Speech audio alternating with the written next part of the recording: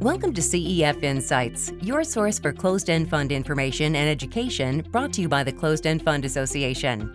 My name is Diane Merritt. Today we are joined by Bob Becker, Senior Vice President, Portfolio Manager, Global Infrastructure at Cohen & Steers, and we are happy to have you. Thanks, Diane. It's great to be here. Bob, Cohen & Steers has developed a significant business as a manager of infrastructure investments. Can you discuss the key characteristics of listed infrastructure and the benefits and risks they present to investors? Sure, I'd be happy to, Diane. The key essential element of infrastructure is that infrastructure is really essential to economic growth. And there's a growing awareness amongst governments and policymakers around the world that you have to have an adequately invested infrastructure systems in place to attract investment. So that's the key characteristic. It's really essential to economic growth. And then beyond that, they have long-lived assets. This is steel in the ground. It's going to be there for decades. They also have high barriers to entry. So that's important because it keeps a lot of the competitive threats at bay. And then they also have regulated or concession-based pricing on their contracts. And that's very important as well because while that sometimes can cap your returns, it also affords a lot of visibility and stability to your cash flows. Passive investment strategies in various asset classes have gained a lot of traction in recent years. Cohen & Steers is an active investment manager. In the global listed infrastructure sector, what advantages do you see for an active manager with respect to managing risk and adding to performance? Well, it's important to have an active strategy in infrastructure, in our opinion. While passive strategies do offer lower fees, we feel like infrastructure really lends itself to an actively managed strategy. And there's a couple of reasons for that. The first one is while we talk about the shared characteristics of infrastructure, like their long-lived assets, they have high barriers to entry, they're actually very different businesses and they behave differently in different macro environments. For example, if the economy is really strong, certain subsectors of infrastructure, such as the transports, toll roads, ports, and airports, perform quite well, whereas a more defensive subsector of infrastructure, such as a regulated utility, will often lag in terms of cash flow and stock price performance. In fact, if you look back historically, there has been a large dispersion in returns between the best and the worst performing subsector of infrastructure. So depending on the macro environment, certain subsectors will do well, others will lag, and so that's a perfect environment for an active manager. Cohen & Steers manages a traditional closed-end fund, Cohen & Steers Infrastructure Fund, symbol UTF. Do you find the closed-end fund structure to be advantageous in managing a portfolio of infrastructure investments? We do, Diane. The closed-end fund structure is efficient in several ways. We can minimize trading costs if we don't have to buy and sell depending on the daily flows in the fund, like an open-end fund has to contend with. Further, there's tax efficiencies of that as well. If you don't have to sell stocks to meet outflows, you don't have to generate potentially capital gains. So it's a much more efficient structure. Our closed-end fund, UTF is the ticker, is very large. It's $3 billion in managed assets.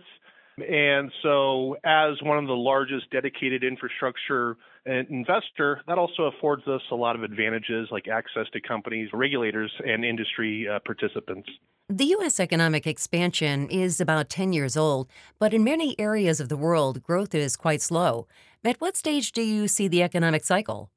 We do see us in the latter stages of the economic cycle, but we should note that we have seen a slight improvement recently in the macro, basically as the Fed's hikes appear to be on hold for the time being. But that being said, that does have important implications for your portfolio. How does this impact the way you structure your portfolio?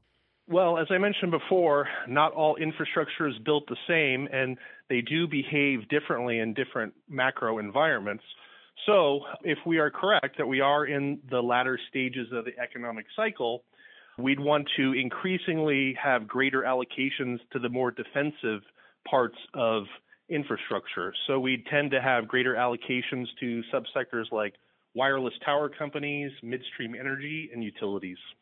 And how has infrastructure previously performed in late cycle environments? Infrastructure has done very well in the latter stages of the cycle. We've looked back at the data going back to the early 70s, and on average, in the late cycle of the business cycle, infrastructure tends to outperform the broader equity markets by around 5%. Well, infrastructure is interesting as the global requirements for infrastructure investment are significant, but government budgets are already stretched. How do you see these needs being addressed by governments and the private sector? Well, you're right, Diane. The needs are significant. Governments can play a role. They can provide attractive regulatory structures that will incent new investment. And they can also help by privatizing assets. And we've seen a number of infrastructure assets privatized around the world in recent years. For example, you've seen the Spanish airport network, the Mexican electricity grid, Charles de Gaulle, the French airport, is being put up for privatization this year. Asian wireless tower assets, the Australian railroad network. So a lot of big marquee assets have been privatized. So there's still a lot of potential for further privatization. For example, in the U.S., the U.S. is actually the only advanced developed economy that hasn't undergone widespread privatization of transportation infrastructure, roads, ports, and airports. In terms of the private sector, it's important to understand that we don't need the government to privatize assets for us to have investment opportunities.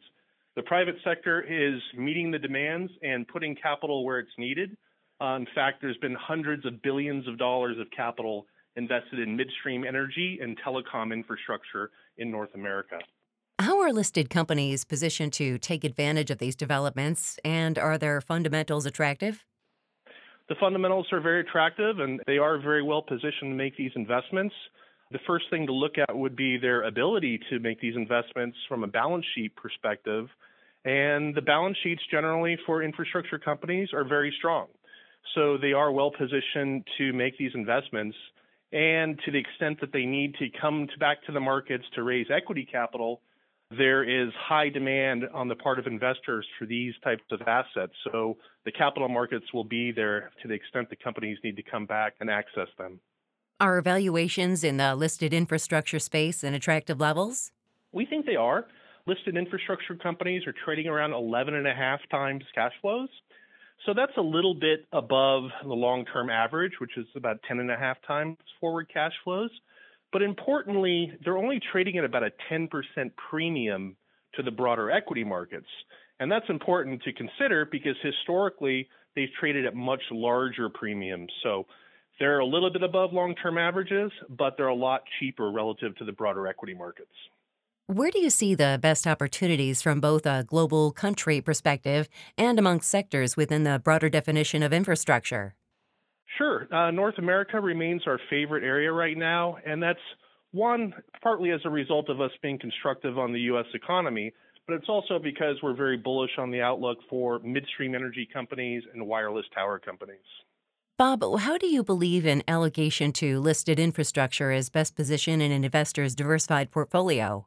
Well, Diane, that's really up to the investor and their advisor, but we do believe that infrastructure offers a unique combination of historically attractive returns, equity-like returns, with lower volatility. So the standard deviation of infrastructure relative to the equity markets has been a lot lower, and you also have downside protection. So if you want a portion of your portfolio to be allocated to a sector that has attractive growth, but also defensive qualities with downside protection, then infrastructure is for you. And why is now the time to allocate to the asset class? Well, Diane, we think it's a good time to consider infrastructure because, as we said earlier, we believe we're in the later stages of the economic expansion. And as economic growth starts to slow, that's the time when infrastructure, historically at least, has outperformed. Plus, we believe we're in the early stages of infrastructure emerging as a separate asset class. And more investors, including large institutional investors, are starting to look at listed infrastructure allocations as a core part of their portfolio. Bob, we appreciate that you have taken the time to join us today. Thanks, Diane. It's my pleasure. And we want to thank you for tuning in to another CEF Insights podcast. For more educational content, please visit our website at www.cefa.com.